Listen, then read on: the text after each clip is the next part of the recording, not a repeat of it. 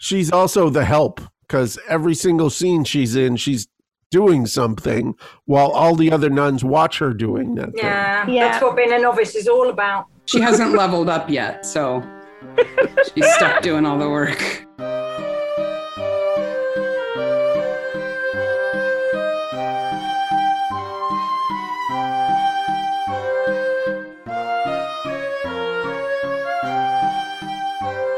Hey, Maniacs! Hey, Maniacs! Midsummer Maniacs is a comedy repack podcast dedicated to the ITV series Midsummer Murders. Each week, we dig into the episode of a show, including the murders, the mayhem, the loonies, and everything else we love. You know what else we love? I'm what? Sarah. You know what else we love?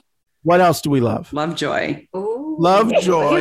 Who can't love Lovejoy? Everybody loves Lovejoy. Yes. Two of the ladies from Lovejoy, actually. Woo! We have Em and Polly. Hi. We're so excited to have you guys today. We're very overexcited to be here. You might have to edit this one more than usual. Yeah, sorry. Because we get to talk about season 14, episode 7, A Sacred Trust. Or as I call it, nuns!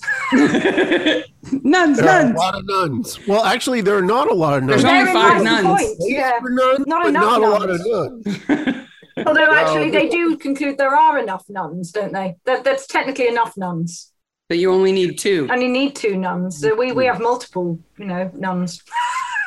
But I don't think Jones counts. We have more nuns we have more nuns at the start than we have at the end as well.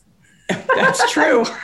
Unless Jones does count. I mean, but even then. Anyway, Even then, I'm we're rushing down. ahead. We're down net 1 nun. The number of nuns. Because Mother Jerome might be going to prison for blackmail. Now, I don't think she I hope will. not. Blackmailed a scumbucket, but Not Mother Jerome. no. Mother The other- Julian. I kept getting them mixed up. I thought, why have you named them both after saints beginning with J? There aren't even that many saints beginning with J. You picked the 2 of them and you named yourselves after them just to confuse me. You can say wheelchair nun and blackmail nun. Well, wheelchair nun, I just called Horrible Grandma all the way through in my notes. Because she was played by Rosalind Knight, I think, is it? Rosalind Knight, Yes. who plays Horrible Grandma in Friday Night Dinner. I don't know if you have that in the States, but everyone ought to watch it. It is my favorite comedy show in the world, and it's filmed at like the end of my road. Our pub is in it as the Horrible Pub. Nice. No, we don't get that show. Oh, if it ever comes, Here's the you have shows a we look. do and don't get. It's definitely strange what we do and don't get. It's worth a watch. Somehow, sometimes you get shows like for years that we're waiting on. So If you ever get Friday Night Dinner, do watch it. It's just about a Jewish family in North London, but it is fabulously good. Sorry, that was a big aside. Yeah, how did we get onto that? Because Rosalind Knight plays Horrible Grandma in Friday Night Dinner, and she plays Sister J, one or the other of them, in this wheelchair nun. yes. Yeah, so we've got 4 nuns. We've got Sister Jerome, who's in charge. No, Sister Julian. I just did it again. Julian, who's in charge. Sister Jerome, who's in the wheelchair. She's the oldest. Then we have a Sister Thomas, or Mother Thomas. They go back and forth between sister and mother, who gets killed. Yes. And then we have Sister Catherine, the novitiate. Yes. Yeah. Which means young She's nun. a starter nun. Think Sister Act. No, She's the one with the she's not amazing voice in Sister Act, the little shy Yes. one. Yes. She's also the help, because every single scene she's in, she's doing something while all the other nuns watch her doing that thing. Yeah. Yeah. That's what being a novice is all about. She hasn't leveled up yet, so she's stuck doing all the work. So the cold open starts with some hanky-panky going on Oh, yeah, it does. outside. Yeah, in How- the Dingley Dell. In the Dingley Dell. I want, so when the boys go over the wall to go break up the window, they all go over the wall. When the scumbag warlord goes over the wall to kill the nun, so the only way into this place is over the wall. Do you see that young lady going over the wall? I would have climbed over a wall to I get into a have Dingley climbed over a Dell. wall. I have climbed over a wall in a priory. This is going to be very Oh, confessional. well. To episode. go make out with a boy? No, but because I was staying in the priory and we went to the pub. We were on a silent retreat, so we went out of the ground so we could talk. We went to the pub and we came back after they'd shut the doors. So I climbed over So the you wall. had to climb back in. Wow. Paul, I don't know you that well, but I cannot imagine you on a silent retreat. Well, I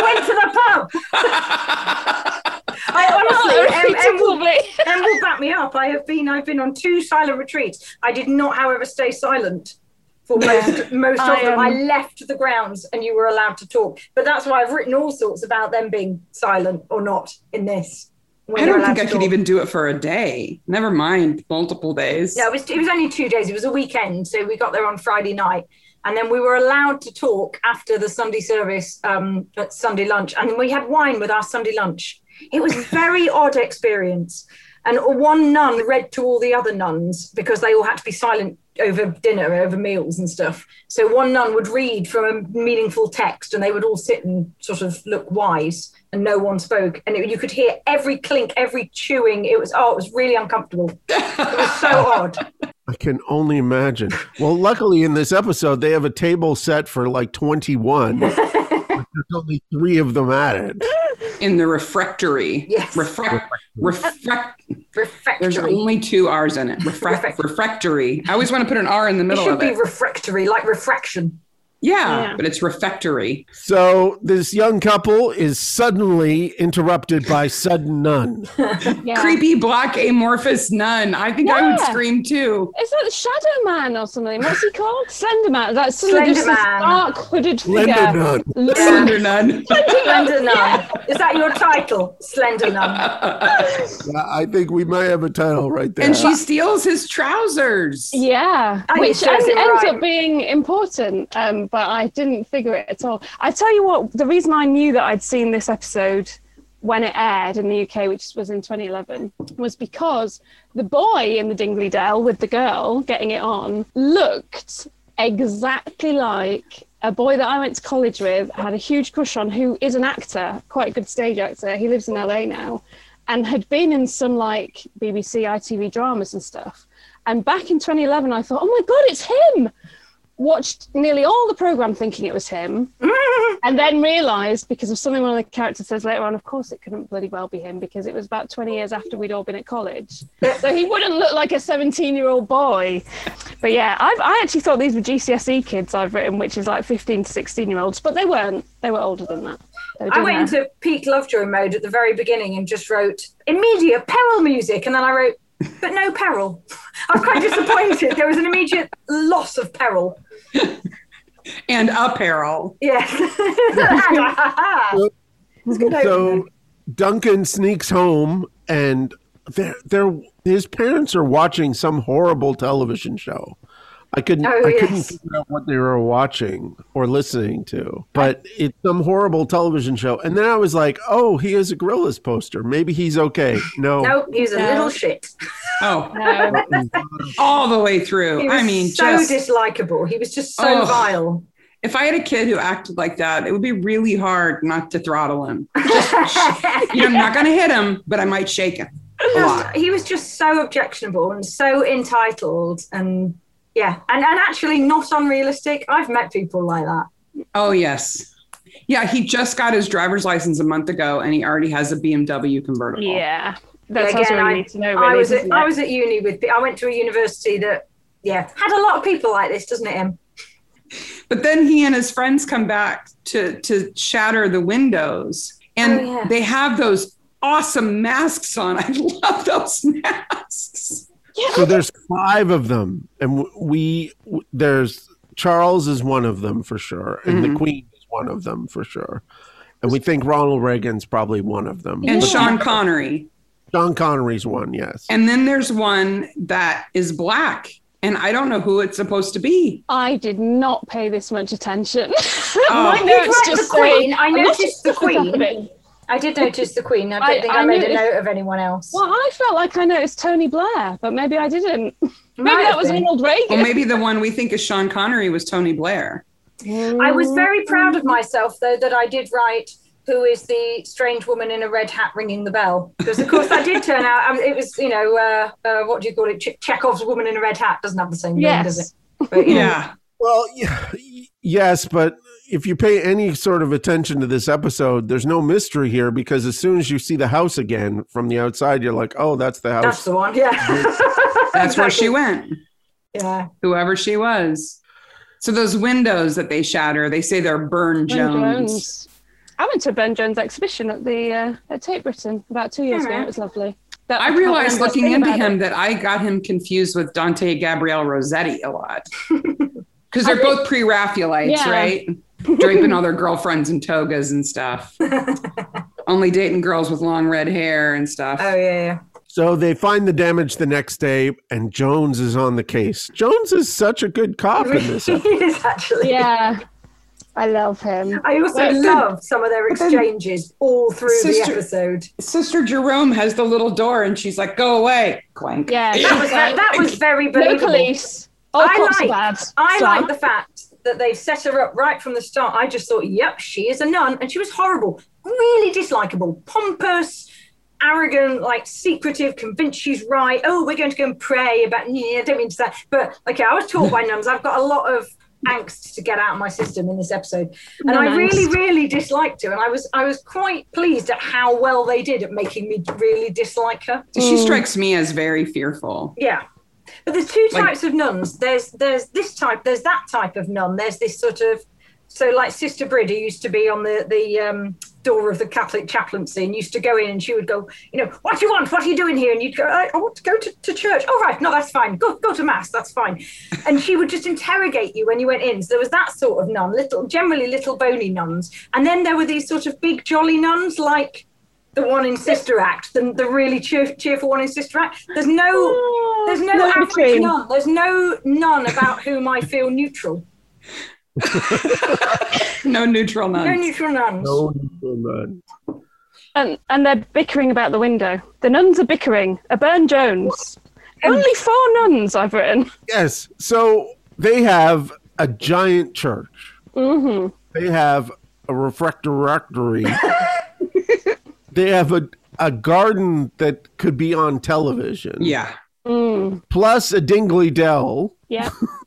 Plus a chicken coop. This is their dormitory, their house, whatever. I mean, yeah, there's like 5 buildings there within that wall.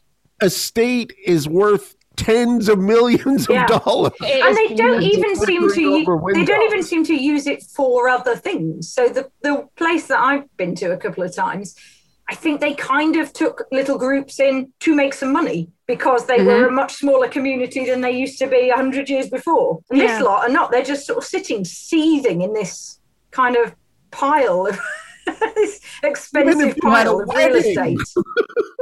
Like, use the church to have weddings. Yeah, exactly. Yeah. But you have to understand. So there's kind of like, there's lots of different groups of nuns. Of course, they have slightly different flavors or whatever, but there's basically 2 camps. There are the nuns like these that are closed up and separated from the world. And then there are the nuns who do things like run missions in schools and interact with people. And the nuns like these who are supposed to be closed off and isolated, their job is to pray. Yeah. That's what they're supposed to do, is pray all the time. And they get a list of people to pray for from whatever man is above them. And they're like little prayer machines. They're just like a bank. Churning out the prayer. Yeah, that's what they're supposed to be doing. So they have to be isolated from everybody to do that. Yeah, but you think they'd let other people come in and do a bit of the praying? That's what we used to do. We or do other things while they're praying. Yeah, do the garden for them. Have a bit of a kind of cleanse of the soul. I don't know. Anyway. Well, they have the debate about whether to sell the silver or not. And I actually thought in my notes I have, should Lovejoy not suddenly appear here? Yeah. I kept expecting him to. And then thinking, no, this isn't Lovejoy, Polly. You're not watching Lovejoy. You're watching. Yeah. You have silver to sell? He doesn't have to rescue the nuns who can no longer afford their refectory. They can afford it, so they don't need Lovejoy. They don't need to be saved. The guy that shows up, Peter De Winter, at first I was like, that can't be John Gielgud, but it's like low rent John Gielgud. His name's Philip Anthony, and he's been in the Lovejoy. Oh, I bet. That's John Gielgud, incidentally. Season 3, episode 8. John Gielgud has also been in a Lovejoy. Yeah. And he was lovely in it. Of course he was. But De Winter is typical antiques dealer. He's got a bow tie and yes. Oh yes. He's a man arrives with a briefcase. The music suggests villainy. I don't think it was villainy. It was I just use the peril. word villainy. It's a good word. Also, my notes started off really detailed because then I've written, "A nun lets him in." I'm like, I can't keep writing down every single thing that happens in this episode. It's 2 hours I long. filled up like about half a book over this. Yeah. So Mother Julian goes to the hen house. You don't feed, I hate to play farm boy here, but you don't feed chickens at night. She's not feeding them. She's closing them She in. was She's like shutting them in, isn't shooing she? them in. She was doing the chicken shooing action. She's trying to get all the hens Nobody into the hen house so she can close the door rather than them being loose in that pen. There was just a fox running around, and I understand that the fox was a metaphor, but still, wouldn't she have shooed the fox away anyway? Then she gets it. Yeah. No, So putting away he's chickens, wrangled. murdered. Okay. Now, so we go spoiler open, right? We assume So, people have We assume recently people watched the watched it. episode. Yeah, so we're not ruining it. Yeah. and for a show that's been out for almost 10 years, it's okay. So this warlord who kills her by strangling her. Okay. Red-haired beret nun goes to his house, tries to blackmail him. He comes back the next night, goes over the fence, and is going to kill her. Now, he is a hired mercenary, Yeah, right? he's a professional. Why does he not put a bullet in her brain or slit her throat? Like, That's a good point. most difficult thing he can do. Yeah. I Maybe mean, because he figures she's a feeble old woman and it won't take a lot of effort. And he it wants to doesn't. hide a weapon. I would Yeah. still think that a mercenary like him would come with for sure's, not kindas. But Yeah. that's probably true though, Em. So that there's no weapon anywhere. There's no prints or there's no. And maybe he's also just a massive egotist. There's like, oh, I can totally just take this old woman with my bare Yeah, maybe hands. it's personal. I mean, he is a personal for pompous him. little twat, isn't he? Yeah, yeah. So Wouldn't he do the head twisty, neck breaky thing? You Yeah, know, like the other thing. It's a metaphor because that's how you would kill a chicken, and I know that because one of my sister-in-law's chickens got kind of ravaged, not in the, not in that sense.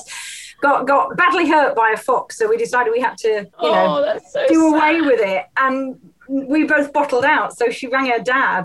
My sister-in-law rang my father-in-law and was like, "Are you sober enough to drive? Could you come over and kill a chicken?" So he came over and he rang this chicken's neck in this box, and we were like, oh, and as it died, this shot of feathers went up, and it did this like big death kind of like death rattle thing. No. But because he was holding the body in this bucket, all we could see was these feathers whiz into the air like something out of a Bugs Bunny cartoon. Oh, well, That that's never good happens now. on TV. They just go snap and it's done. Yeah, well, perhaps he just didn't do it very well. There was chicken everywhere. No, that's how it happens. Yeah. Farm boy, once again. It was very disconcerting. We had to drink a whole bottle of wine just to recover. I was vegetarian for 11 years for a reason. Yeah. So of course, as soon as Kate comes to see the body, she knows she's been strangled because she's got petechiae. Yes, and I loved this. I was like, surely anybody who watches Midsummer Murders must know the word petechiae the same way that people who watch Casualty know what tachycardia is. Yes. Yeah, he's tachycardic. Okay, but do they say it often? I don't know. I can't really remember. And then I was like, is this how I know this word? But I think I know it from listening to too many true crime podcasts. Yeah, I think that's how I know it too, is by watching way too many Yeah, I did not know British the murder word. mysteries. This was a whole new world for me. Yeah. So I knew what they were, but I'd never really thought about why they are the telltale sign of being strangled. Ooh, You know? horrible. So petechiae are these like busted blood vessels. And when you're strangled, they're usually on your face and especially in your eyes, right? And apparently what happens is that, and they only happen above where you're strangled. So the veins are not constricted because they're deeper inside your body, or the arteries are deeper inside your body, but the veins are. So the blood keeps going, but can't get back. So it kind of backs up in these little veins and capillaries and they explode. Oh. Although and you that's why it spoke of happens. Not a fun time. This is not a fun time. No. It happens when you have a tourniquet too. Like, so yeah, somebody it puts a would be tourniquet like on your that. arm and they leave it too Oh, yeah, long, you then can it get goes, them yeah. above, right above where the tourniquet is. I didn't know that. That's why he didn't just slit her throat, because then we wouldn't have those interesting things. Yeah. See, this is educational program. This is. I like to learn. Funnily enough, underneath this bit I've written, is a nun's job praying, which we've just answered. So clearly it was indicated within this that a nun's job is praying. It depends on the nun. I did enjoy that Jones, when they say that they're going to pray, Jones curses and he goes, Christ. There were some brilliant little snippets and bits, little asides and bits of conversation between throwaway comments between the two of them that were just amazing. I'm hoping I've written some of them down rather than just gone and actually was enjoying them too much to write them down. But later on, because there are all those moments where it's like, no, this is a murder investigation, and the nuns are like, nope, time to pray, and they just spin and walk away. Like, wait a minute. Yeah. Or when Barnaby says, maybe we should set up an incident room here. She's like, okay, but you'll have to be quiet from this hour to this hour and this hour to this hour. I wrote down the hours from 10 till 12, then 2 till 5, and then 9 till 6. So your incident room will have to be silent. I also thought, do you have to put an incident room there? Probably helps to have it on site. Well, and also later on, he's like, I called you 3 times, even during the non-quiet hour. That was brilliant. That was very funny. And I was delighted to see John Barnaby, because I haven't sort of sat down and watched Midsummer properly since I was really into it, probably around this time, because I really like Neil Tutchin. I think I do actually. I really liked him in that thing with Diana Rigg, the Mrs. Bradley Mysteries, where he's the chef. He was very good in that. I love him in that. Those Mrs. Bradley Murders is one of those shows where you're like, why are there not 10 seasons of this show? It's so good. Because it would have been excellent. So Duncan is a jerk. His dad is a jerk. And now we get Father Behan, who is also a jerk. And the messiest priest I have ever seen. But he's just like, to me, a priest is Father Brown, and they have somebody who comes and does. A Mrs. Doyle. Everyone should have a Mrs. Doyle. Where is this Mrs. Doyle? He probably just patronised her out of a job. She probably just went, you know what, screw this. Because he is just, and again, there's 2 types of priests. They're the pompous ones who are very much like, well, I know my scripture and I can tell you why you're wrong. And then there are the gentle ones who are in it because they actually like people and kind of want to. And again, it's Em's sniggering. Sorry. I can't cut that bit out of me sniggering. Em and I know a lot of, we sort of collect Anglican ministers, don't we, rather than Catholic priests, but. Yeah. So, where do you keep them? in the wardrobe. No. Okay. One of them is now a bishop. We have a technical question here. He says, I wasn't going to set up a lap dancing club. Now, they're not called lap dancing clubs here. They're called strip clubs. Are they called lap dancing clubs in England? We try to pretend they're not strip clubs. Call them a strip club. Or do they call them gentlemen's clubs? Or they call them Spearmint Rhino, or what's the other one? Well, I mean, Spearmint Rhino would call it that. Spearmint Rhino would call itself a gentleman's club. A gentleman's club, yeah. I think it would call itself a gentleman's club. Which is confusing, because there are gentlemen's clubs that are not that at all. Because the Carlton Club's a gentleman's club as well. Yeah, like the Athenaeum is not a strip club. It's a gentleman's club. Like, I was wondering if they intentionally made him sound unaware of what to call those things. Or is he trying to be kind of risque and modern?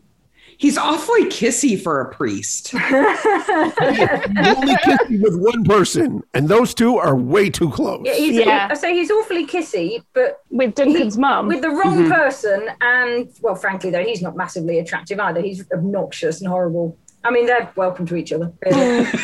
I wasn't impressed by very many people in this episode, I must say. I was like, nope. You like Jones, you like Barnaby, and everybody else? I quite like the nun in a wheelchair, even though when she has that first conversation when they're investigating and she sat by the window talking about her garden, and she manages to make it sound really sinister somehow. I did that garden, it's my garden. Yeah. And you think, why is and then she pretends to be, doolally. Yeah, even though she's obviously not. Obviously. Yeah, she can even walk. Yes. Catherine has to push her ass around all the time, and she can walk. It's part of Catherine's training. I was convinced it was her, like, for at least 20 minutes. I was like, look, she can get up, she can walk, she could have done it. I assumed it wouldn't be for that reason, because it was too obvious. I've watched enough Agatha Christie to know that it's never you know, the obvious. I can only imagine what the episode would be like if it was Mother Jerome the whole time. Yeah. It would be really different. The killer is inside the priory. I did assume, I must admit, until he then got his comeuppance, I assumed it was the priest. And then I did also think it might have been Duncan's dad, just because he was a big bloke. I also thought it was Sister Catherine for ages. So I was completely useless, including the fact that I had already seen this episode and remembered it. So you'd think I would have remembered what happened, but no. I thought Sister Catherine may have got someone to do it for her, but wasn't her. I thought there might be some elaborate, you know, in cahoots thing going on. That would be serious commitment on her part. If she went there as a novitiate and was a nun for 3 years just to have the opportunity to knock these old ladies off so that she could get her inheritance, that's commitment. But, you know, you'd never suspect anything of somebody who's been there 3 years, would you? So I've been here 3 years. I've been silent for 3 years, except between the hours of 12 and 2, you know. You just have to knock one off a year or something. Not all at once. Barry and Katie at the pub are such non-characters that they barely get a name. And I spend the whole time looking at all the other stuff in the bar. I'm like, oh, they're talking, blah, blah, blah, blah. And I'm like looking at all the other things in the bar. Was the guy behind the bar Minty from EastEnders? I have no idea. I've never watched EastEnders, believe it or not. And I love when Katie goes, she was headed to the new houses. The rich houses. Yeah. But again, it's one of those villages, though, isn't it? Again, with, we've been here all this time, and they comes in here with their, that's a terrible accent, I'm going to stop doing that. But, you know, that whole sort of them and us, old village, new village. And even though Duncan's family is super wealthy and their house is nice, it's like an arm's reach from the neighbor. Yeah. It's actually it was a believable, I mean, they always are. This was all filmed, by the way, around Tring. It's in a very nice area if you've ever been around there. But it is a bit like that because it's basically Commuterville. So actually it has this aura of being very kind of nice, and everyone's on top of each other. I mean, literally in the back of a priory, but, you know, with no trousers. That's what Dingley Dell does to you. It is. Or, you know, you pile on a nun in the chicken coop. It's just too crazy. So they find out by looking in the safe that the chased silver is gone. Dun, dun, dun. And of course, I'm like watching her pull the keys out of the drawer like 15 times because I want to see what is underneath the keys. And it's a tax bill from 1986. I mean, that's commitment to a podcast. You did that. Okay, so this is how Mark watches Midsommar, though. Like, we don't even have to talk about our research because I know anything that's on paper, he is going to look at. He goes to the hospital for some reason here, and I don't like that he goes to the hospital because every other time the morgue is attached to the police station. They put up signs and everything for the hospital. It's different. Yeah. Because I'm a broken person, as soon as I see Father Bien walking around, I wonder, what do they wear under cassocks? It's not like a kilt where you... Well, it goes down to their ankles. Bike riding. You can wear anything, technically. Or can you, Polly? I don't know. What is the rule? I mean, you'll have to... I think you should ask our bishop friend. I'm sure he'll spill the beans on what... Tell us. He'll definitely tell us. He sent me so many pictures last night of him in his various bishopy outfits. I said, are you going to make a calendar? If you got 12 outfits, you could just make a calendar. Well, so I looked it up because my search history's just bad anyway. And they do wear pants underneath them. But nuns, under their habits, can wear all kinds of things. Like they can just have street clothes on underneath them. They can have long johns on. I'm like, why would you wear all that stuff underneath all that stuff? Oh. And did I ever tell you I sang in the Royal Albert Hall with no knickers on once? No. Sang in the Royal Albert Hall with no knickers on once. It's a long story, though. On purpose. I think that's the most important part. No, it was. I was in a choir that sang in the proms, and we all dared one another to do it. Oh, and I wish it had been more recent because there would probably then be footage of later on when we were all waiting outside after waiting for our bus. We were all singing, we're not wearing underwear, and all the basses went, underwear. So we did. We all. There was like a couple of little goody two shoes kids who were like, "I'm not doing this," and all of us, because we knew it'd be a good story to like tell our grandchildren in the future. We're just this huge row of girls in these blue outfits with no knickers on underneath. That'd be on Instagram now. Mm-hmm. Yeah, you're right. Back to the show. Sorry. The sad part is a siren went by while you were telling that story. So then they tell the jokes, right? How many folk singers? Oh, this was the bit I was talking about. Yeah, go on. Sorry. Plug in a light bulb, because Barnaby asks, how many nuns does it take to make a community? Which is a fair question. And then we looked up. I don't like Jones's answer to how many folk singers does it take to change a light bulb. I found a much better one. Are you ready? Oh, go on.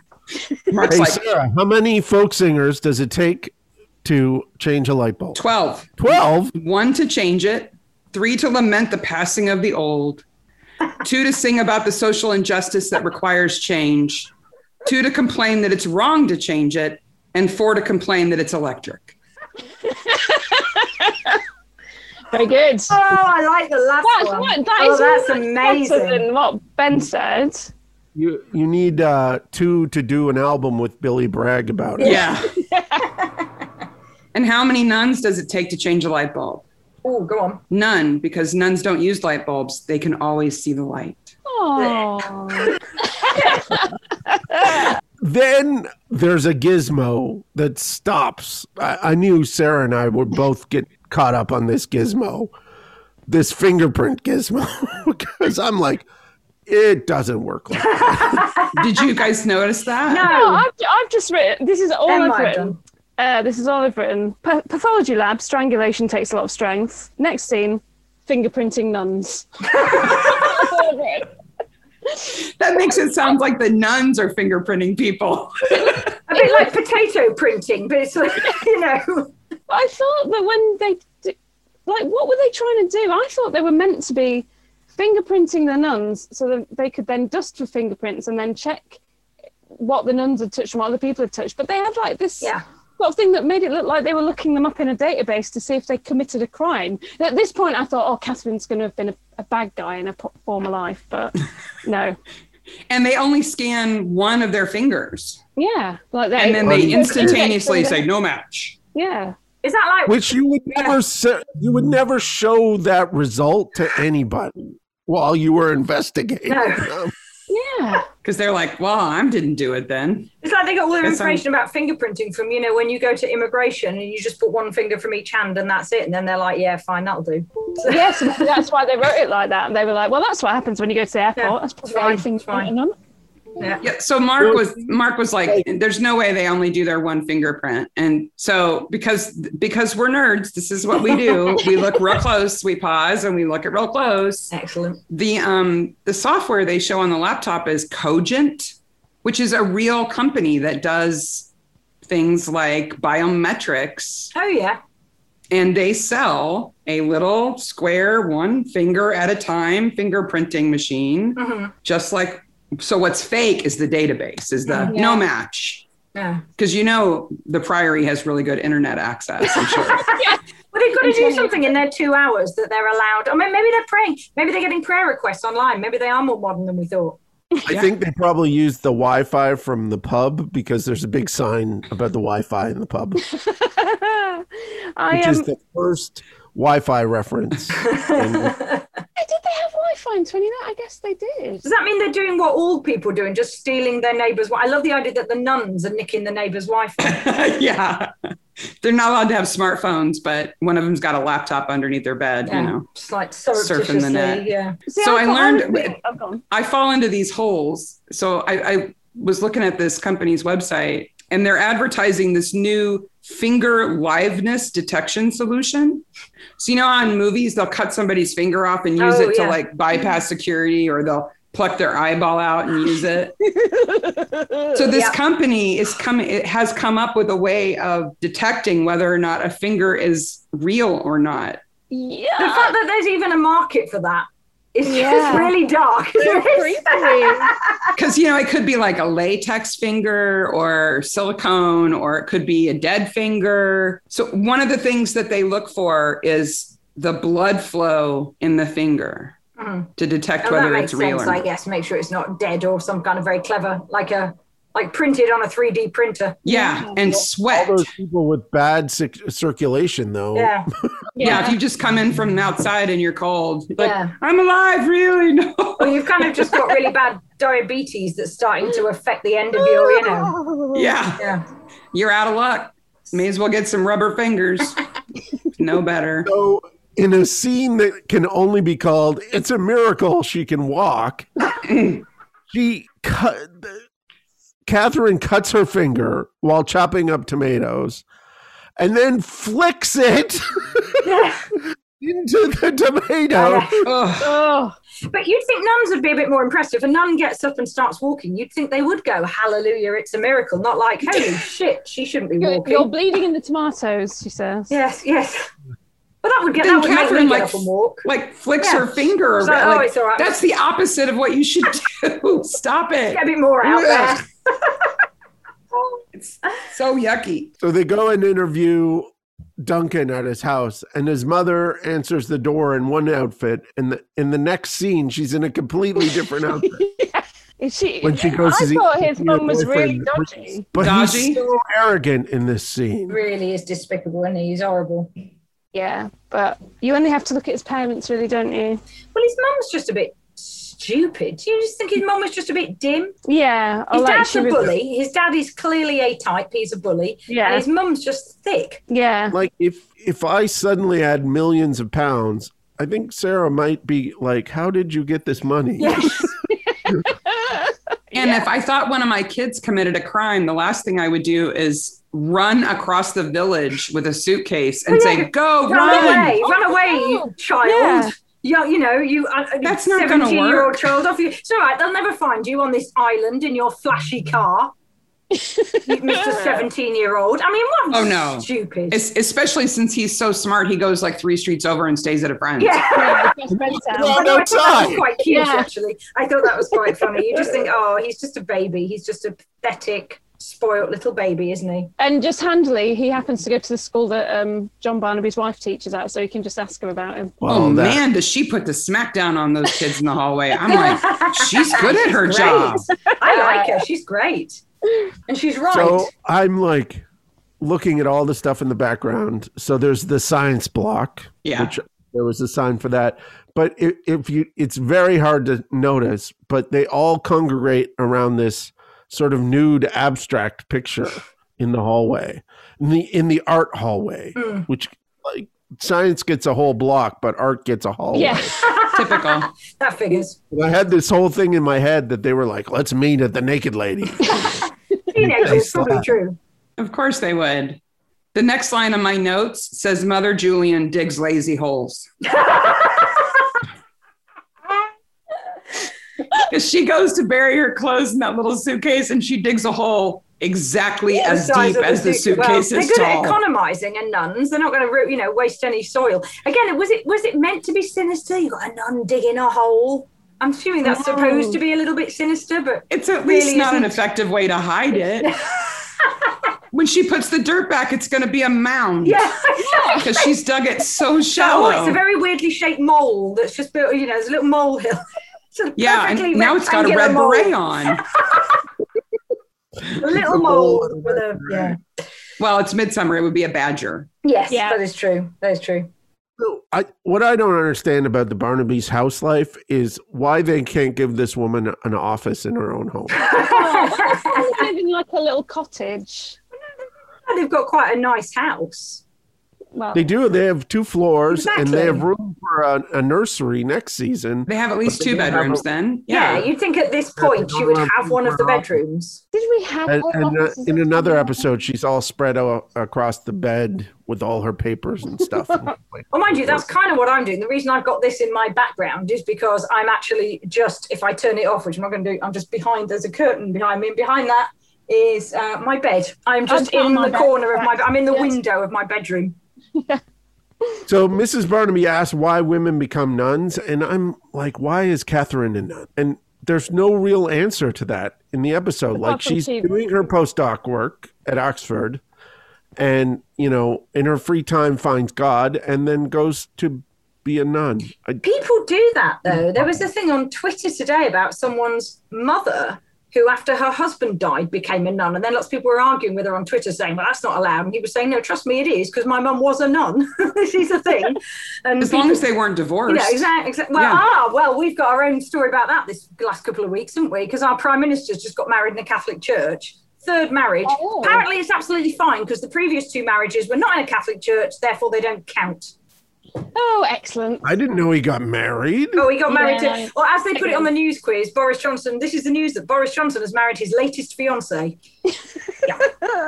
Anyway, but what was that? Yeah, so people do then become, I think, isn't there the idea that she's had this sort of potentially shining career, but just realised there's more to life?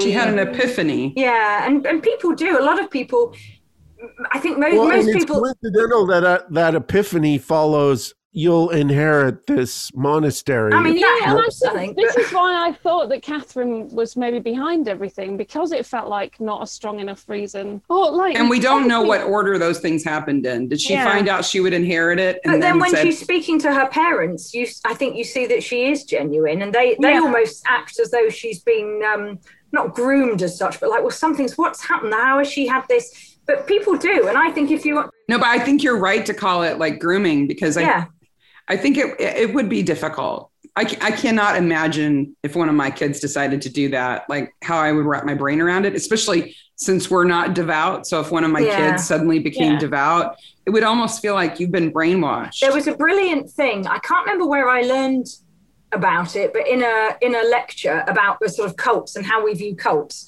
and they'd written about this cult, and they said, this cult that makes women subservient, and women have to only wear one color, and they have to cover their heads, and they have to do this, and they have to do that, and they have to, isn't this a terrible cult? And everyone went, yeah, it's a terrible cult, right? That's Catholic. It's just Catholic Church, and the word they'd used was convent backwards to say, this awful cult. And it was a really interesting little piece of psychology that anyone reading about it would go, yes, that's awful. There's this extreme religion. Yeah. And actually, isn't it the most common religion in the world, or one of? Certainly, it's one of. Yeah, most common religion. And we go back to the pub, and the drunk priest is drunk, and I'm staring at all the stuff in the background, including there's Costin ales. So one of the things they do in the production of Midsommar is, because they can't show all the taps, of course, is they have Costin ales, which are, but also they have one for Midsommar Abba's Farmhouse Cider Sweet, which is what the whole last episode is all about. So they have but they have a bigger sign that says open mic night. And I want to know who is coming to open as somebody who grew up in a very small village, I will tell you that a 14-year-old girl who's really good at poetry will go and say, no, I am 18. Yeah, absolutely. That's what I do. No, I am 18. Let me read my poems. Open mic nights are hilarious though, because we used to have one at my local pub, and it would be sort of 6 absolutely terrible people, usually doing things like performance poetry but badly, where they thought really highly of themselves, and they were doing that poetry where they put the stresses on random words for no reason and do this with their hands, and there's a lot of that. And then you'd always get just some sort of little shy-looking person who would stand up and have the most stunning voice, or do the most amazing. You'd have like one in 7 people was not shit, and then all the other people thought they're amazing. They're great entertainment. Open mic, and that's why you need alcohol to go along with it, right? That's what makes it bearable. A fortune on open mic nights. So we'll just line them up. When they go see the bishop to talk to him about the situation, he has the most elegant little picnic case. Yes, his little picnic case. It was beautiful. I would pack my lunch if I had one of those. I like the bishop. I thought he was very bishopy. It was very believable. And he washed his little cup out and put it back in. Yeah, he was very sweet. And the bishop didn't like the chaplain, did he? He said he was a bit of a meddler and he wasn't very clever. He basically said he was a bit dim. Yeah. Which is probably why he's having an affair with, what's her name? Because we've already said she's a bit dim. Possibly. Yeah, because you don't put the rock star priest in Midsommar. That was a little bit mean in Midsommar, but it's fair enough. Then they do this thing that they do in Midsommar where they don't have enough characters. because there's a situation where you're like, okay, it's obviously this guy, but we have to introduce some red herrings. Yes. And have this dinner date between the Hendreds and the Flemings, who never show up again. Yeah. I was like, what was the point of them? We already knew that the Hendreds were kind of rich. So we knew that already. So, and we knew that the dad was a bit of a git, although he was extra weirdly gitty in this. He was. Dinner. Creepy. Well, and then they have a scene in their car. And I was like, you paid these people for 2 scenes? Well, I think they were trying to make some kind of point about his willingness to give to charity, maybe. Yeah, maybe. But if you got to put up with an asshole, do you really want the money? I love that woman. She's like, okay, one more dinner, and then you got to get the money out of him fast because I cannot put up with him anymore. I don't like those social awkward situations. They make me feel uncomfortable when I watch them. I'm like, oh, it's so cringy. It's so, ugh, stop. That's just life in Britain. You get that that's just our daily life, right? And the priest kind of comes all the way across the room and kisses her. Oh, it was like, that was so awkward. But again, it's totally believable because in the UK, we not so much that she's having, doing whatever it is with the priest, but that awkward kind of, oh, look, it's so-and-so. Let's all just sit here and everyone's too polite. I mean, the number of times that I've been out with people that I think they probably don't want to be out with me. I don't want to be out with them. We're both too polite to say so. We both keep asking one another, oh, let's meet up for a pizza or whatever. Not you guys, but I've got those friends that you meet about every 6 months. And you can tell that one or other of us has thought, oh, I better ask so-and-so out. I haven't seen her for a while. I'm a shit friend. I wonder how many of those relationships are going to be ended because of the pandemic. COVID. It's been great. It has. I have.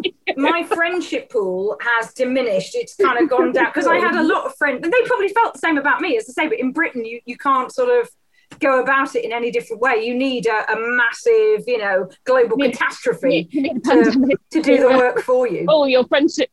Yeah, now just to make sure that all of your acquaintances fully atrophy. Yeah, now I've basically got Em and Helen. So it exceeds the awkwardness threshold. If you were to see them again, you're safe. Absolutely. Yeah. Now I haven't seen them in a year, so it's cool. We're all like, I can pretend I don't know them anymore. Off the hook. Meanwhile, we spot one of our friends in the audience at QI, and we called him. Oh, that's so because we watch TV too closely, I guess. We picked him out of an audience. We're just broken. This whole plot with Hendred being in Africa, I couldn't tell if the writers thought we were supposed to be able to figure that out just because there were some African masks on the wall in his house. My dad's got a load of African masks on the wall in his house, although to be fair, my dad also did work in what is it before? No, during apartheid Africa. Was he a mercenary? Because apparently mercenaries have a lot of tchotchkes. It did make me kind of go, uh-oh, that looks like my dad's house. But yeah, maybe there are nuns knocking on our door and I don't know about it. I don't think they put enough suggestions. I mean, and you did, because you had that moment in the church, didn't you, where she kind of had a bit of a funny turn. And somebody had mentioned she her being a missionary. Yeah, she said, I was a missionary, and then she just didn't want to talk about it. So, but that's what she did all the time anyway. Yeah, time to pray. Bye. I guess you are supposed to probably connect that to the fact that he has this African stuff. But to be honest, I saw that and just thought it's another sign of this sort of pompous middle class misappropriating things because he thinks it makes him look interesting. You know what I mean? It's not unusual to see it in a middle class. Yeah, it didn't occur to me. It's not weird. Like, we didn't get all the clues, even though we're still going, oh, it's him. Yeah. Well, it was at this point that I remembered that I'd definitely seen it before in 2011 because she, Mother Julia, is remembering her time in Africa and remembering that she knew that's not really the right word, that Duncan's dad committed atrocities while they were both in the same place. And so when she saw Duncan, she immediately put 2 and 2 together and was like, that was a bit of a long shot. It couldn't be him because he was obviously going to be 30, 40 years older or whatever. See, I didn't really buy that at that point. Okay, there are 7 billion people in the world. Yeah, and also, like I say, thousands of kilometers between things. Yeah. This guy ends up 20 feet from her door. This is like... But is the implication they're both sort of from that area and actually Africa was the coincidence rather... Do you know what I mean? Like they're both from counties, Hertfordshire, or whatever it's supposed to be, this sort of, yeah. But it works in reverse. I mean, yeah, no, but yeah. It's unlikely. All I know is when I find kids illicitly making out in the backyard, the first thing I think of is, do I recognize you? Yeah.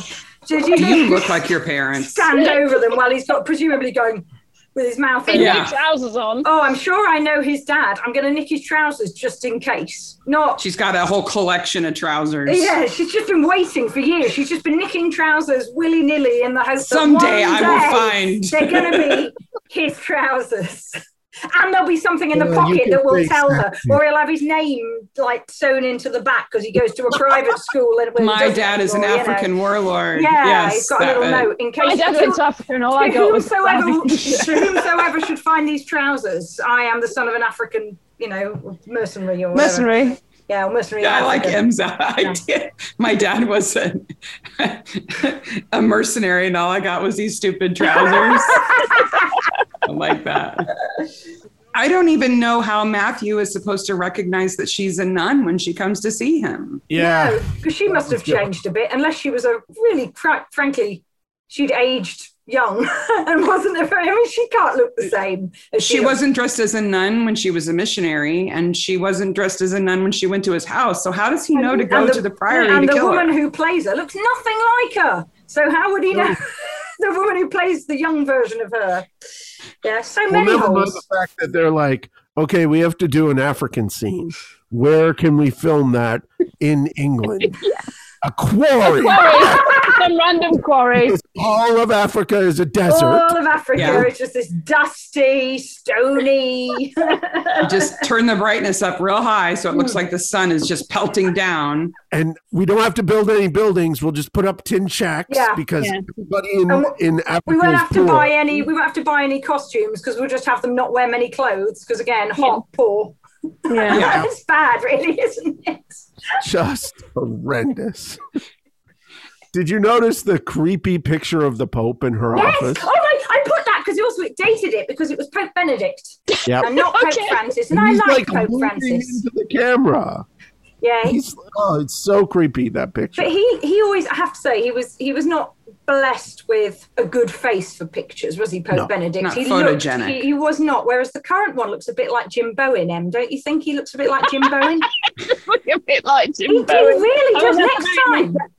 Next time you see Jim Bowen, because I just can't look at Pope Francis for that thing. So do you guys know who Jim Bowen is? You won't, because it's a very niche reference. He's this sweet little northern man who used to be a headmaster, didn't he, in Clitheroe? He's this little northern man who used to present this awful budgety TV show called Bullseye. Bullseye was very good. Is that the darts game show? Yeah. Where they always won a speedboat, even though they lived in Coventry. It was that kind of... Well, there was a serial killer who was on that show. Yeah, and that's how they found him out. The Pembrokeshire killer. Oh. Yep. And it all comes around. And that reference was more appropriate than I realised. There you go. Jim Bowen, a.k.a. Pope Francis. So the priest is killed, and he does a pretty good dead body here. Yes. Yeah, he does, actually. I'll say he doesn't, but he's got a tough job. Like, his eyes move, his mouth is different, and each time the camera goes to him. But I don't think I could do it. I definitely couldn't do it. I always think that's the hardest thing. Wouldn't you get this? It's like I had an MRI once, and I'd never have I had this urge while lying down to but all I wanted to do inside this MRI was move. I just got this as soon as they tell you urge to move, and I'm pinned down. Well, there's an episode called Electric Vendetta, which I know you guys have made reference to, where there is a guy naked on a gurney, full body, with his eyes wide open, butt hanging out, and he is the greatest dead body ever. Yes, if there were Oscars for dead body acting. He is not even credited. There's no credit for him. And we nominated him for an honorary BAFTA because we thought that he should win the dead body BAFTA. It's a special skill. I reckon there should be somewhere. I bet there is. I bet somewhere in some award set there is a dead body of the year. Like there's a bad sex award. Yeah, it's a skill. It's got to be a skill. And So Mother Julian, correct me if I'm wrong, the way that I understand it is she forces Barnaby and Jones's hand by putting herself in danger by calling Matthew and saying, we're going to meet in the morning and you're going to give me this money. So she knows he's going to come kill her. So they have to go and do something. But right? I felt that she possibly, because she is a nun, that she would have sacrificed herself for the cause, perhaps. Yeah. I don't know. You see her you see her as this incredibly gritty, brave woman once you know her background and actually what she's done. And I know this sounds awful and judgmental about nuns, but when you see what she's done in Africa and that, you think, oh, this is actually somebody who's really kind of done her bit. So she knows she knows how awful the world is, which is why she's now kind of taking this other path to try and fix the world, because arguably there was it didn't work trying to do practical things. So she's going for the, I don't know, you could write essays about it. I thought it was actually really made you understand. Whereas Catherine, not dissing academics, I know, Emmy, you love academics, and I know you guys are academics, and I'm about to start a PhD, etc., but the woman who's sort of been in, the implication is Catherine has not been out in the world to judge the world and then decide that she wishes to withdraw from it.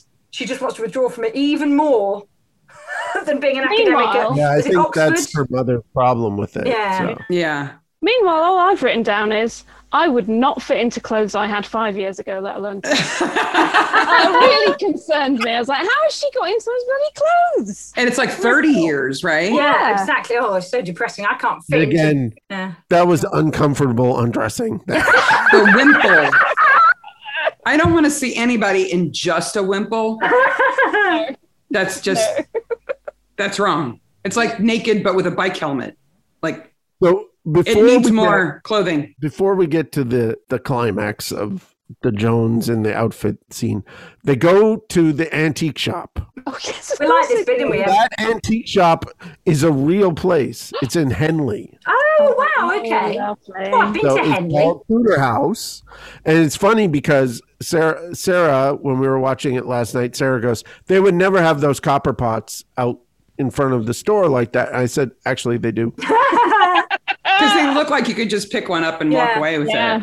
Because, of course, I found it on Google Maps to make sure it was the right place and did Street View. Excellent. Too. I love Henley. Have you ever been to Henley? When you come on your grand tour, Henley's lovely. Henley's very nice. Well, and it's such a stereotypical antique shop with the sign that says 4 more rooms that way, because it's like a warren of I love those shops. Rickety staircases and duck under that door, and then there's another space. They totally missed the chance to have, somebody in a Raiders jacket and long flowing black hair. It would have been the best cameo, wouldn't it? Yeah. They could have easily had Tinker play that role. They could have had just in the background, just walking past, looking at like a Queen Anne coffee pot, quizzically in the background. That would have been the most amazing mashup ever, wouldn't it? Didn't think of it. But ITV and BBC, see, never the twain. Well, that's the thing. They'd never be in cahoots, would they? Never the twain.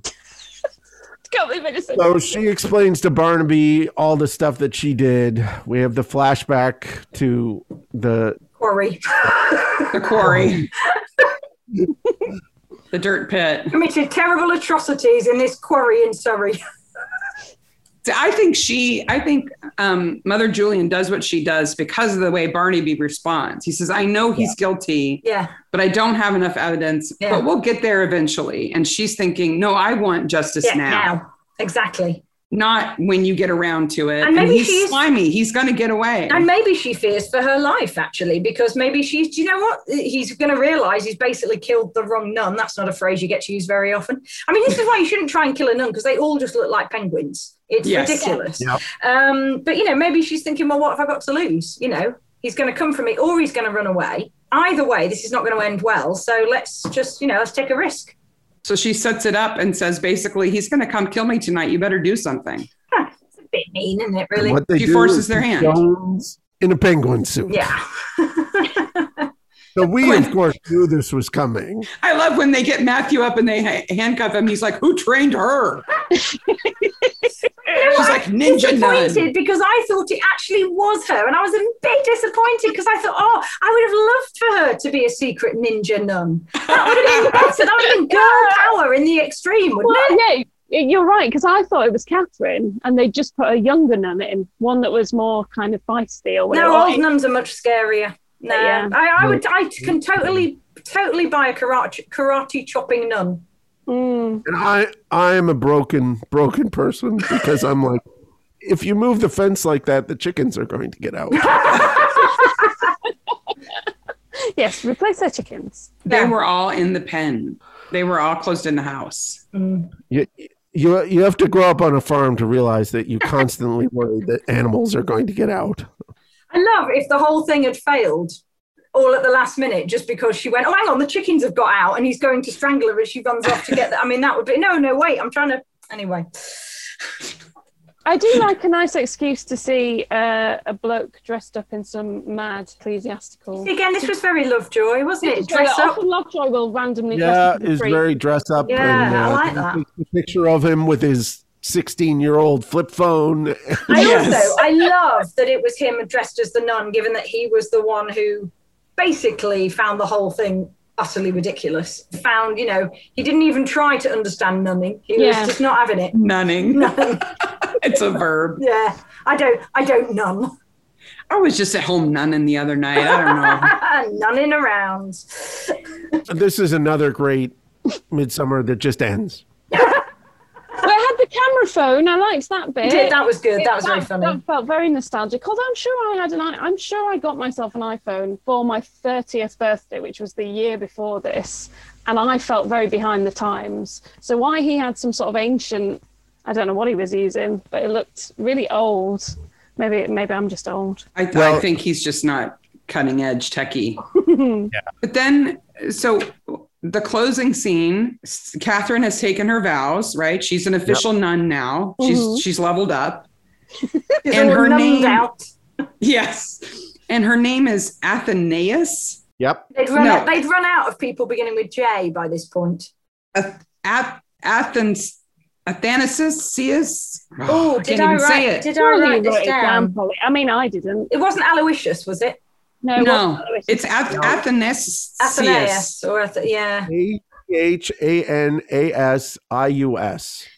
Aloysius, I always remember because it was the teddy bear in Brideshead Revisited. Oh, I thought you were going to know who this is. There a Saint Aloysius? There is a Saint Aloysius. There is a Saint Aloysius church on that road opposite Eversholt Street. Oh, I thought you were going to say Saint Aloysius is the patron saint of whatever, but she's not Aloysius. She's not. Anyway, she's Athanasius or Athanasius or something. Who was at the Council of Nicaea? The saint. He goes way back, way back. But I love that they're like Jerome, Thomas, Julian, Athanasius. The best name ever. There was a nun at this place that I went to called Sister Scholastica. Isn't that the coolest name? I love Scholastica. I love it. She was amazing. She was this little... Are you sure that wasn't a heavy metal band from LA? Should have been. She was this wonderful... It wouldn't surprise me at all if she just like quietly played, rock guitar in her spare time or something. She was this feisty little nun. She was amazing. She lived to be 100. I'm writing it down. Good for her. Yeah, she was ace. Yeah, I found Scholastica when I was looking up how nuns get their names after they become nuns. Like, do they get to pick them or are they assigned them? And I guess it just depends on the order. Depends on the order, I think. That sounds like a weird Just So story, though. How the nun got its name. Like how the elephant got its trunk. Well, there are some orders where the newest nun gets the name of the most recently deceased nun. Do you see, that's creepy. And also, it almost suggests that they believe in reincarnation, which is totally un-nunnish. Or that they're just too lazy to remember names. Or there's that as well. Or you go to, the name sounds important. Or they're all just called Sister Mary, but they're all just different Marys. Because that's Sister Act. And there are convents, aren't there, where they're all Sister Mary. It's Sister Mary so-and-so and Sister Mary. Did you know, sorry, I've just looked at weirdest patron saint.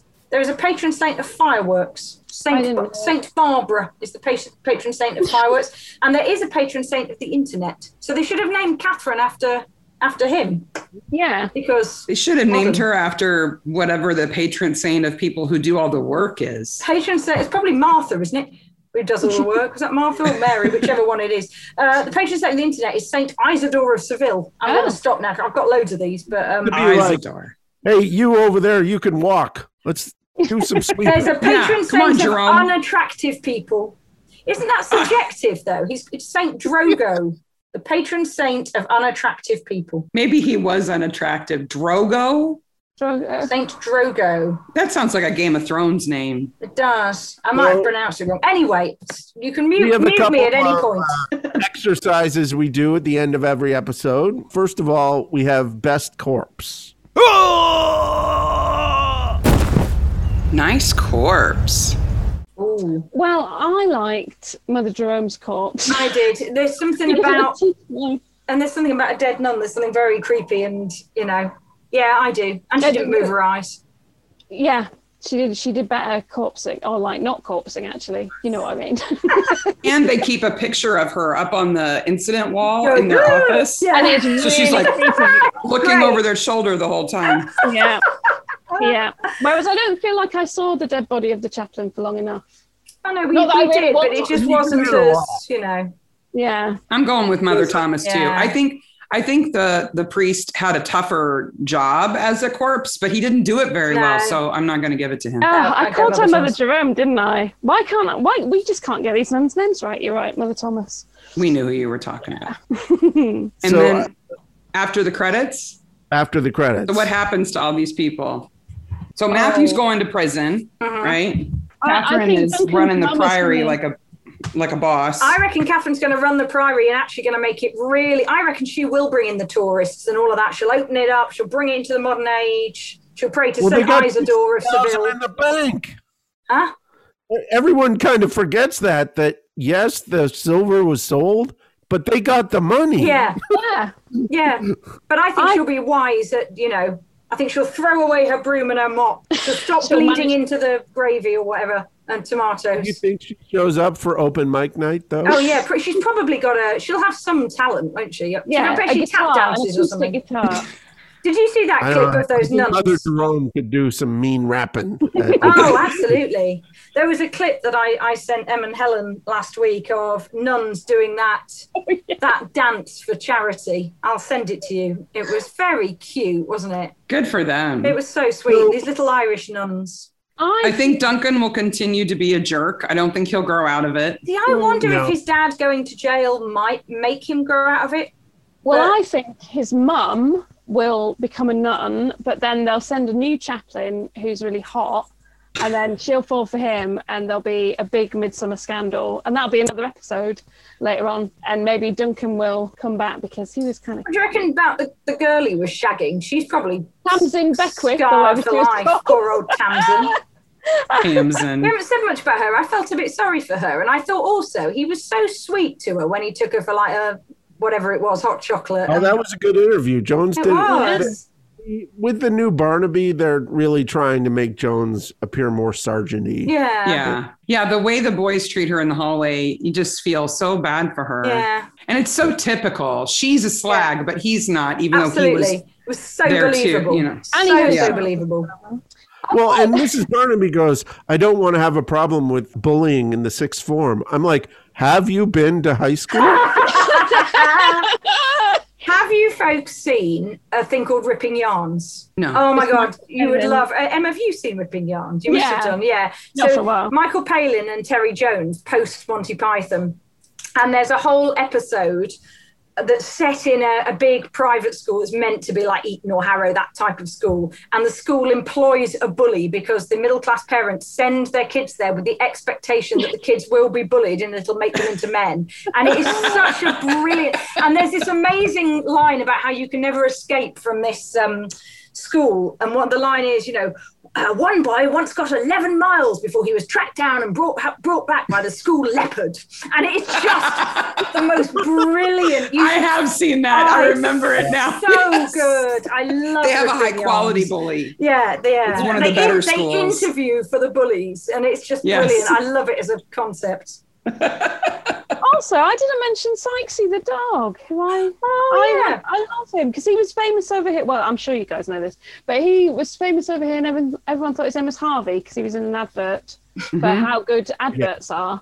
I love those commercials. They're so cute. Introduced, we talk about those commercials. Unfortunately, the lower men thought his name was Sexy, and had a whole rant about that. That puts the poor dog in a whole different light. Also, Polly, Sexy, get back here.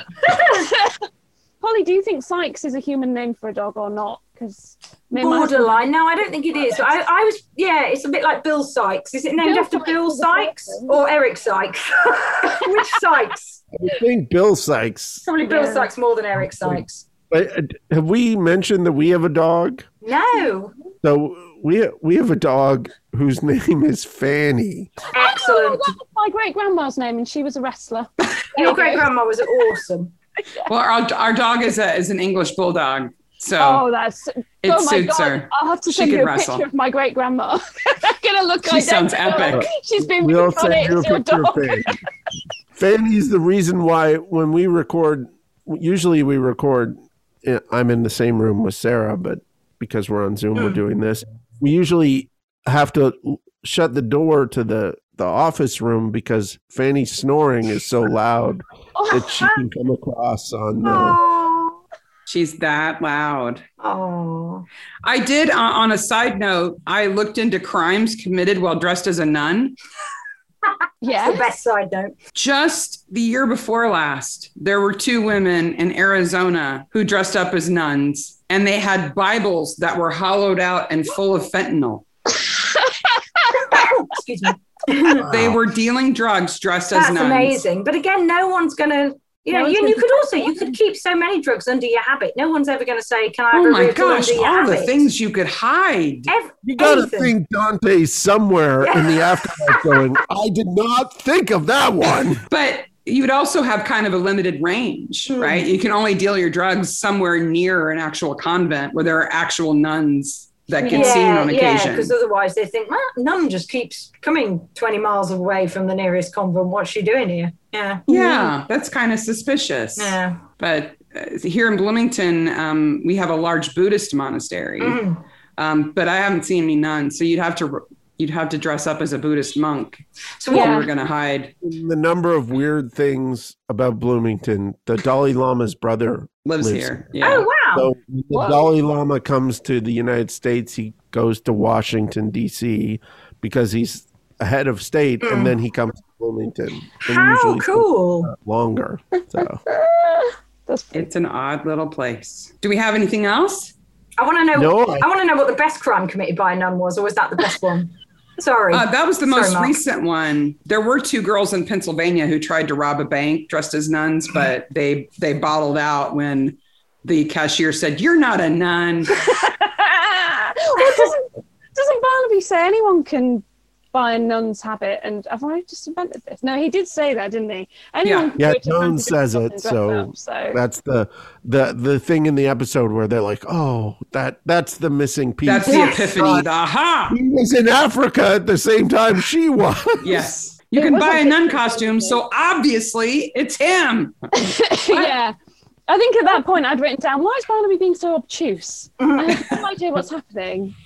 He's just realized that it was actually Mother Julian who sold the silver. Right? Yeah. Oh, yes. Because it could have been any nun. They all look alike. They look alike, and their names begin with J. Yeah. And to finish off after the episode, Peter De Winter cleans up because that 60K of 17th century silver going to the museum in the United States is not going for 60K. Yeah. And he owns it outright. He bought it fair and square. Oh, yes. Yep. So he gets to keep it. Maybe we should antiques trade. Mark, did you recognize Mother Julian from the prior Midsummer she was in? What episode was she in? She's in Written in Blood. She plays Amy Lydiard. Oh, that's right. She plays the mousy woman whose sister-in-law is the killer. Yeah. She's like psycho killer. Anna Massey plays a fantastic killer in that episode. Did they recycle actors in Midsummer the way that they... Yes. I suppose there are so many episodes of Midsummer now, though. But they do that in Lovejoy, and there aren't even that. Well, normally because they're married to Ian McShane, or she was married to it. She played it like 3 times. She played 3 characters in Lovejoy. Yeah, we don't really. You just don't worry about it when you see somebody who's familiar in Midsummer. You just think they're somebody new. Yeah. Well, yeah, Barnaby. New Barnaby appears in an episode in like the third season as a kind of skeezy character. A Randy Gardner who sells hooch to teenagers. Surprise, I'm actually Barnaby. He flirts with Joyce. Yeah. Oh. And then he shows up as Barnaby in a episode from the previous season where they go to Brighton together. Just to sort of situate him as they're related, and now he can take his job, whatever. Yes. Yeah. So he's still a Barnaby. He's just a different Barnaby. Yeah. Because if you have a job and a cousin, you can just switch jobs. You just hand it off to them. You wouldn't have to change your staff card. Well, you would, because you need to change your picture, wouldn't you? Just cross out the first name and put in the new one. Well, thank you for having us. Yeah. Thank you so much. You guys are so fun to hang out with. Oh, bless you. I talk far too much. I suddenly thought I need to shut up. I've got too much nun knowledge. Oh, no. Let me just close out the show and then we can chit chat for a little while. So you can find us on Midsummer Maniacs on Twitter, Instagram, and email. We also post on the Facebook groups for Midsummer and Acorn and the subreddit and anywhere else we find Maniacs. Remember, we're trying to get 100,000 subscribers on YouTube so we can get that new community page. So get your children to like, subscribe, and hit the bell. And where can they find Lovejoy actually? Where can they find Lovejoy actually? You can find us online on Twitter, where Polly is way better at doing the Twitter than I am on Instagram. But on both places, we are at Lovejoy APod. And you can just search Lovejoy actually wherever you get your podcasts, and you should find us and our friend Helen, and we discuss an episode of Lovejoy every other week. And you can vote for us. You can vote for us in the British Podcasting Awards. We did. Yes. Oh, bless you. Thank you. I should have written down the URL to read out, but I haven't. So just Google British Podcast Awards. BritishPodcastingAwards.com. We'll put a link in the show description. Thank you. We'll put it in the show notes. Yeah. Our next episode is 89. Is it 89? Yeah. 89. Season 14, episode 88. A rare bird. More bird watchers. Twitchers, bird watchers, they get all uptight about it. Bye, Maniacs. Bye, Maniacs. Bye. Thanks for having us.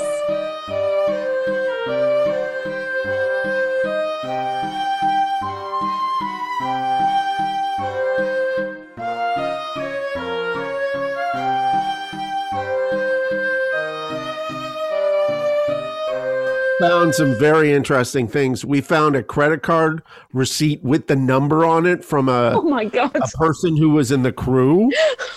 They used it as a prop. That's amazing. They used it as a prop. And we've also seen a sign that says, "This set is closed. Don't touch anything." That's amazing. They left that out. They forgot to take it off the set before they started shooting. Whoops.